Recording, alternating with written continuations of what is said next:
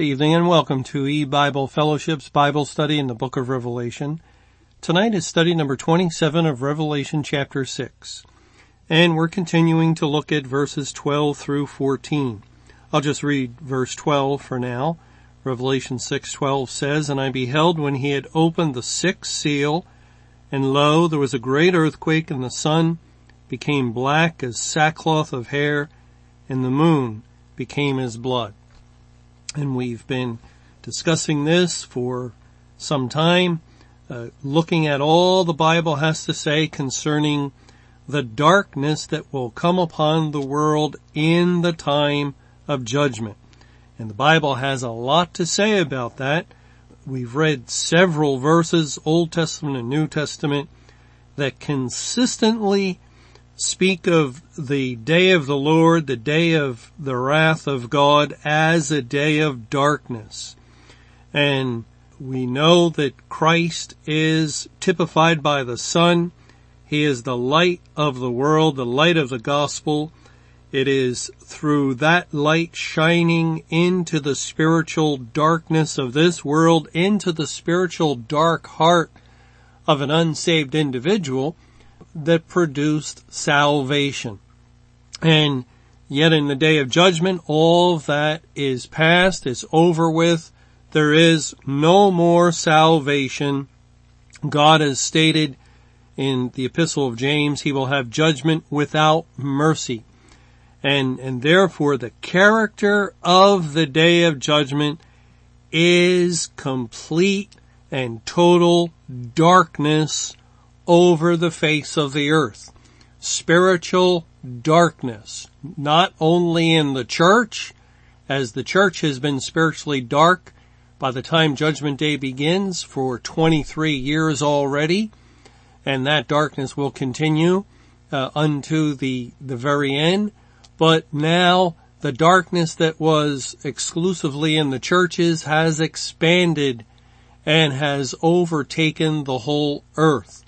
And just as no one could become saved during the 23-year judgment upon the churches and congregations, now no one can become saved outside of the churches and the congregations. God has taken the cup of wrath, first given to the city called by his name, and he has given the same cup, the identical judgment, to the nations of the world.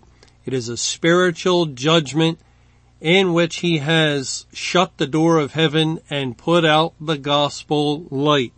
And so we've seen this great emphasis the Bible has placed on Judgment Day being a time of intense spiritual darkness. However, even though this is the situation for the unsaved inhabitants of the world, this is not the case for God's people. You know, there's a very good historical picture that God gives us in the book of Exodus that fits our time very well. It's in Exodus chapter 10, and it's one of the plagues that God had brought upon the Egyptians as Pharaoh continued to harden his heart, and God brought plague after plague so that his people would be set free. And we read in Exodus 10 verse 21, "And Jehovah said unto Moses, Stretch out thine hand toward heaven, that there may be darkness over the land of Egypt, even darkness which may be felt. And Moses stretched forth his hand toward heaven, and there was a thick darkness in all the land of Egypt 3 days. They saw not one another, neither rose any from his place for 3 days. But all the children of Israel had light in their dwellings." Well, isn't that interesting? The land of Egypt and the Egyptians were in darkness. But this was not the case for the children of Israel, and not most of the children of Israel, but Exodus 10:23 says, "But all the children of Israel had light in their dwellings." And we know in the Bible that Egypt is a type of Satan's kingdom. And this kingdom was made full of darkness. And except for God's people. God's people, typified by the Israelites, had light in their dwellings. Now this contradicts the idea that some have put forth in response to Judgment Day occurring on May 21 of 2011 and in response to God's people living on the earth in the day of judgment. They have said, oh, that can't be. That can't be because the believers are still in the world and therefore God cannot bring spiritual darkness on the earth as a result. God would not do that. Well, here is a historical instance in which God brought darkness on Egypt, which typifies the world, and he did it even though his people were in Egypt, and their presence in Egypt did not prevent him from bringing about this period of thick darkness. No, God just provided first for his people, and he made sure that they had light in their dwellings. And this is exactly spiritually parallel to our present time. God has brought spiritual darkness upon the face of the earth, but before he did that, he made sure that he saved all of the elect. He made sure that each and every one to become saved had spiritual light in their dwelling, that is, within their person. And he made sure of that by saving them and by indwelling them with his Spirit, which is light, as light typifies God himself. And so God, guaranteeing that all of his people would have light within, then there was no difficulty. There's no problem. There's no concern at all now for bringing about a time of darkness on the world, for turning out the gospel light upon this world. The idea that God would not do this is contrary to the Bible. There's no other way to say it. It just cannot hold up under the Bible's scrutiny. For instance, in Micah chapter 7, we read in Micah 7, and it says in verse 8, "Rejoice not against me, O mine enemy. When I fall, I shall arise. When I sit in darkness, Jehovah shall be a light unto me. I will bear the indignation of Jehovah because I have sinned against him, until he plead my cause and execute judgment for me. He will bring me forth to the light, and I shall behold his righteousness."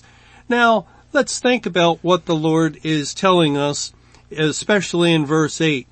When I fall, I shall arise. When I sit in darkness, Jehovah shall be a light unto me. Is that true of someone who is not a child of God? Is that true of an unsaved person? If we're looking at this darkness as the spiritual darkness that every unsaved person is in, is it true that Jehovah is a light unto them while they sit in darkness? And the answer is no. They are in the dark dungeon of sin and despair. They are enslaved to Satan. They are taken captive by him at his will. The light can deliver them during the period of the day of salvation, but certainly while they're in the darkness, God is not a light unto them so that they might remain in the darkness. The light removes them and translates them out of the kingdom of darkness and into the kingdom of God's dear Son. Therefore, God cannot be referring to the situation of a spiritually unsaved individual. He's referring to a true believer, to someone who is a child of God. And of course, this also can have reference to the Lord Jesus Christ. But this is looking at the true believers. And when do true believers sit in darkness? And at that time, God is a light unto them. Well, one occasion that we can quickly think of is when God ended the church age and began the judgment process as judgment began at the house of God. 1 Peter 4:17 tells us that. Judgment began at the city called by his name. And what did God do? He removed the light of the candlestick. The Lord Jesus Christ, who was in the midst of the churches and congregations for almost 2,000 years, for 1955 years of the church age, came out of the midst. He took away their candlestick, and the light of the gospel within the churches went out. But that happened back in 1988. And were God's people still present in the churches? Yes, they were. For a period of years, actually. It wasn't until around 2001 that God began to open up additional information from his word that revealed that the child of God must depart out of the church, and that God was commanding his people to come out and to leave the churches and congregations. He was separating the wheat from the tares. But for several years, from 1988 till 2001, and for others even longer than that, some didn't come out until 2002 or 2005 or 2008, and some right up until 2011. And therefore, a child of God, a true believer, was sitting in darkness. But since he was a true believer, the Lord was a light unto him, and finally, eventually, God drew his people out according to God's own timetable for each individual, and brought them forth safely out of the church before the final bundling of the tares and their spiritual burning on the day of judgment, May 21 of 2011. So there is a case. It's an example that we can look to where the presence of true believers within the churches and congregations did not prevent God at all from bringing judgment upon the church and from bringing spiritual darkness upon them. Their presence did not stop God from bringing his wrath. Their presence meant nothing insofar as the wrath of God was concerned in the carrying out of his timetable of judgment for the church. Finally, afterwards, God directed and drew his people out of the churches and congregations. And likewise, God let it be known that May 21, 2011 would be the day of judgment, the day when the light of the sun is darkened, the light of the moon will not give her light, is taken away, and the light of the stars of heaven also is taken away as the stars fall.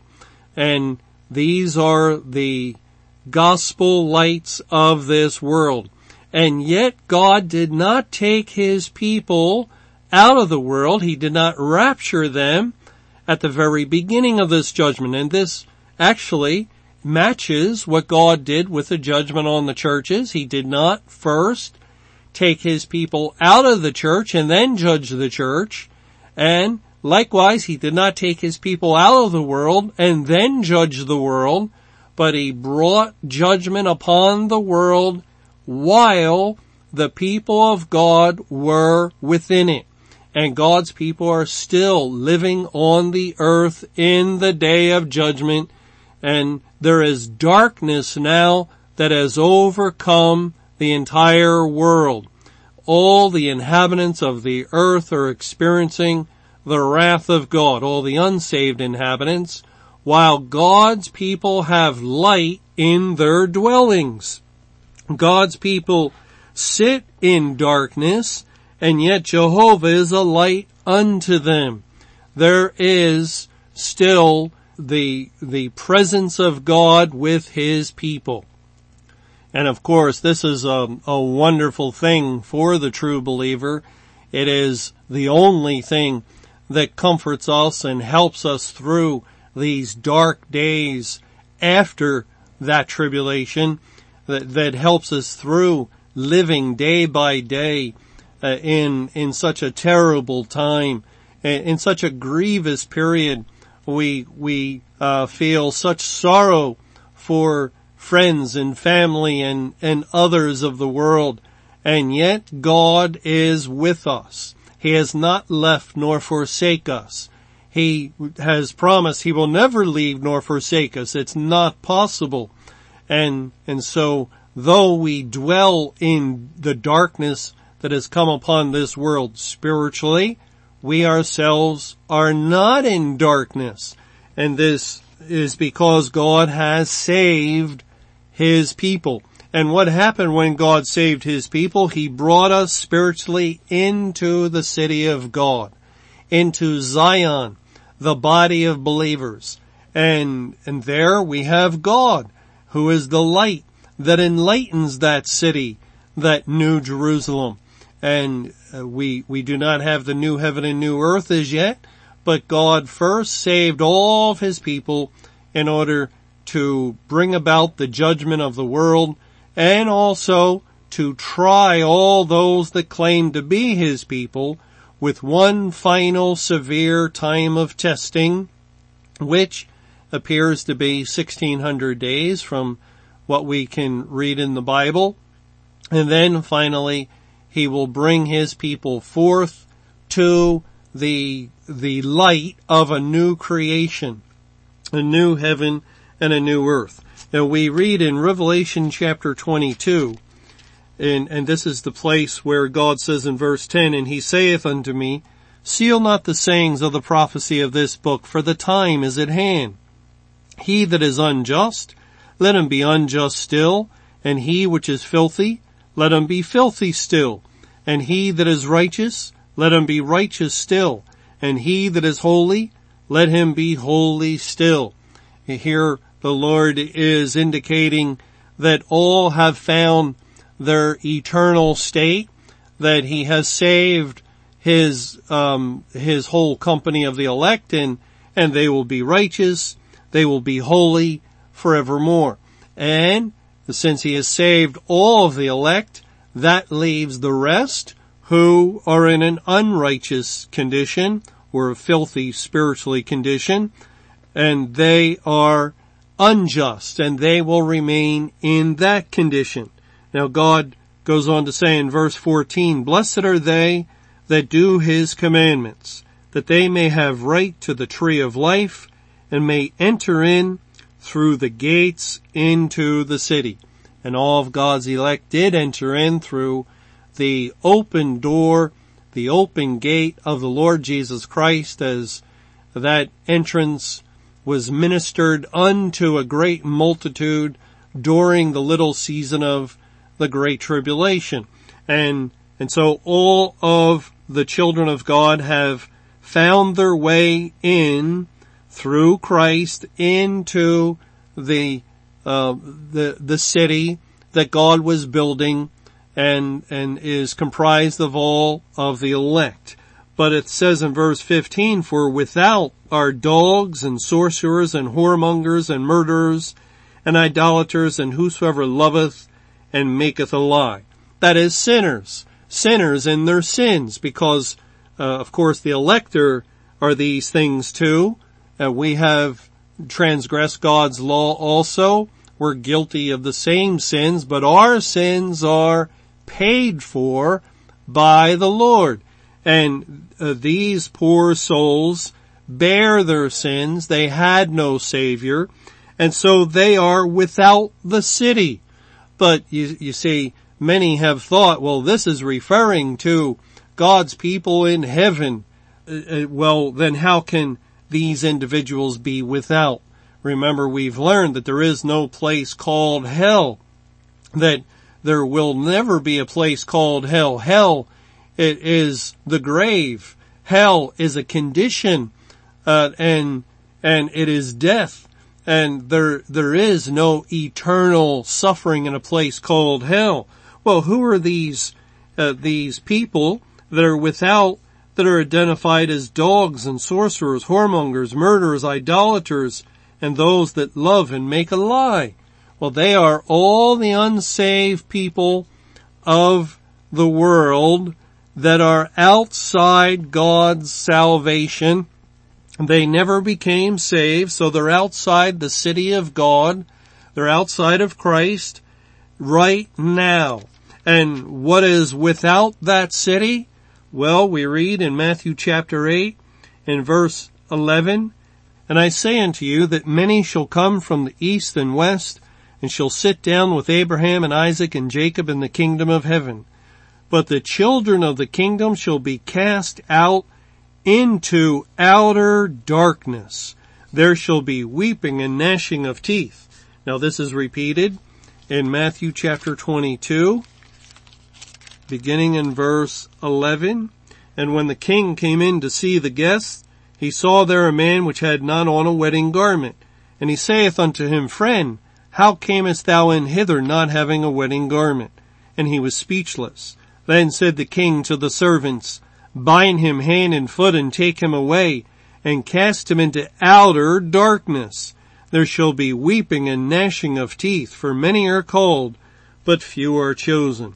And also in Matthew 25, in verse 28, "Take therefore the talent from him, and give it unto him which has 10 talents.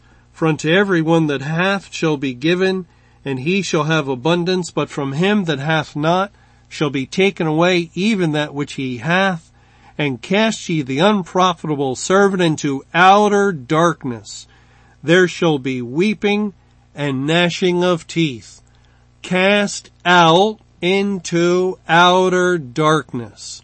You see, God's people have light within their dwelling, and God's people dwell as a body within the kingdom of God. We dwell in Christ. We dwell in the city that God has built for his people. And that city is made up of the elect. And we all have the Spirit of God within. And so there is light in our dwelling. But without is in Philadelphia, in New York, in Tokyo. Without is in Lagos, Nigeria. It's in Kenya. It's in China. It's in India. Without is any place in this world where unsaved people dwell. They are outside the kingdom of heaven. God has brought darkness upon the earth spiritually. He will never lighten the earth again. He will never shine the light of the gospel, the sun, moon, and stars into the dark reaches of this earth, spiritually speaking, in order that sinners ensnared and caught in this awful blackness of sin might be delivered. Never again. Therefore, every unsaved individual in the church or outside of the church today has been cast out presently and since May 21, 2011 into outer darkness. This is the place where there is weeping and gnashing of teeth. This is the place of judgment upon the earth for the duration of Judgment Day, which there's a good probability will continue for 1,600 days. That God is treading the winepress of his wrath, and then finally on the 1,600th day, the 10,000th day of overall judgment, he will have completed the judgment upon mankind for their sinfulness, and he will finally, ultimately and completely destroy them on that day. And so these days are dark, and they can be very dreary. And yet God has not left his people. He has not forsaken us. God's people have light. Let me just read one last beautiful passage that God gives us to encourage us at this time. And it's in Isaiah chapter 60 in verse 1 and following. Arise, shine, for thy light is come, and the glory of Jehovah is risen upon thee. For behold, the darkness shall cover the earth, and gross darkness the people. But Jehovah shall arise upon thee, and his glory shall be seen upon thee. And the Gentiles, or the nations, shall come to thy light, and kings to the brightness of thy rising. Lift up thine eyes round about and see. All they gather themselves together, they come to thee. Thy son shall come from far, and thy daughters shall be nursed at thy side.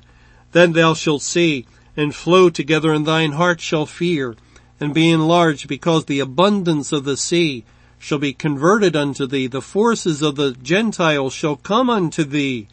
The multitude of camels shall cover thee, the dromedaries of Midian and Ephah. All they from Sheba shall come. They shall bring gold and incense, and they shall show forth the praises of Jehovah. All the flocks of Kedar shall be gathered together unto thee. The rams of Naboth shall minister unto thee. They shall come up with acceptance on mine altar, and I will glorify the house of my glory. All of God's elect that he saved, that great multitude from amongst the nations of the world, will come to the light that rises, the light of Christ within his people, not a light that shines in the world, and God is making a distinction here, but as God's people minister and are obedient to the command to feed my sheep, they will come. There will be a gathering together unto Christ in the day of judgment that we are presently in.